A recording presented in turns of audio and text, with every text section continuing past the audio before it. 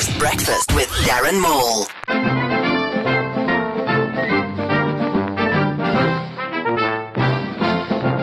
Nigerian charismatic preacher T.B. Joshua described the collapsed church tragedy yesterday as unfortunate.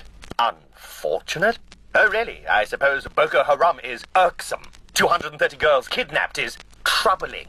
And the weapons, drugs and human trafficking in that region are not so much of a nice thing, Joshua. Oh, and Mrs. Jones down the road is nice.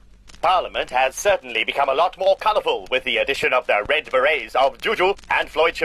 Tune in next week for another episode of EFF. If Scotland becomes its own country, keep in mind, we will then have a nuclear power nation with men who wear dresses and whose national flower is a thorn. National animal is a unicorn. National dish is a giant sheep sausage and whose first language is phlegm. Och, aye, Timmy! It would seem that the EFF's Floyd and Juju don't like asking for bathroom breaks during parliamentary proceedings. They prefer to cause a disruption so that the Speaker will ask them to leave. Toilet breaks will soon be renamed WeFF. Floyd even showed his bird to Cyril as he left. We can confirm that it is only a rumour that Chuck Norris and Superman once had an arm wrestling competition. What we do know is that the loser now has to wear his underpants on the outside.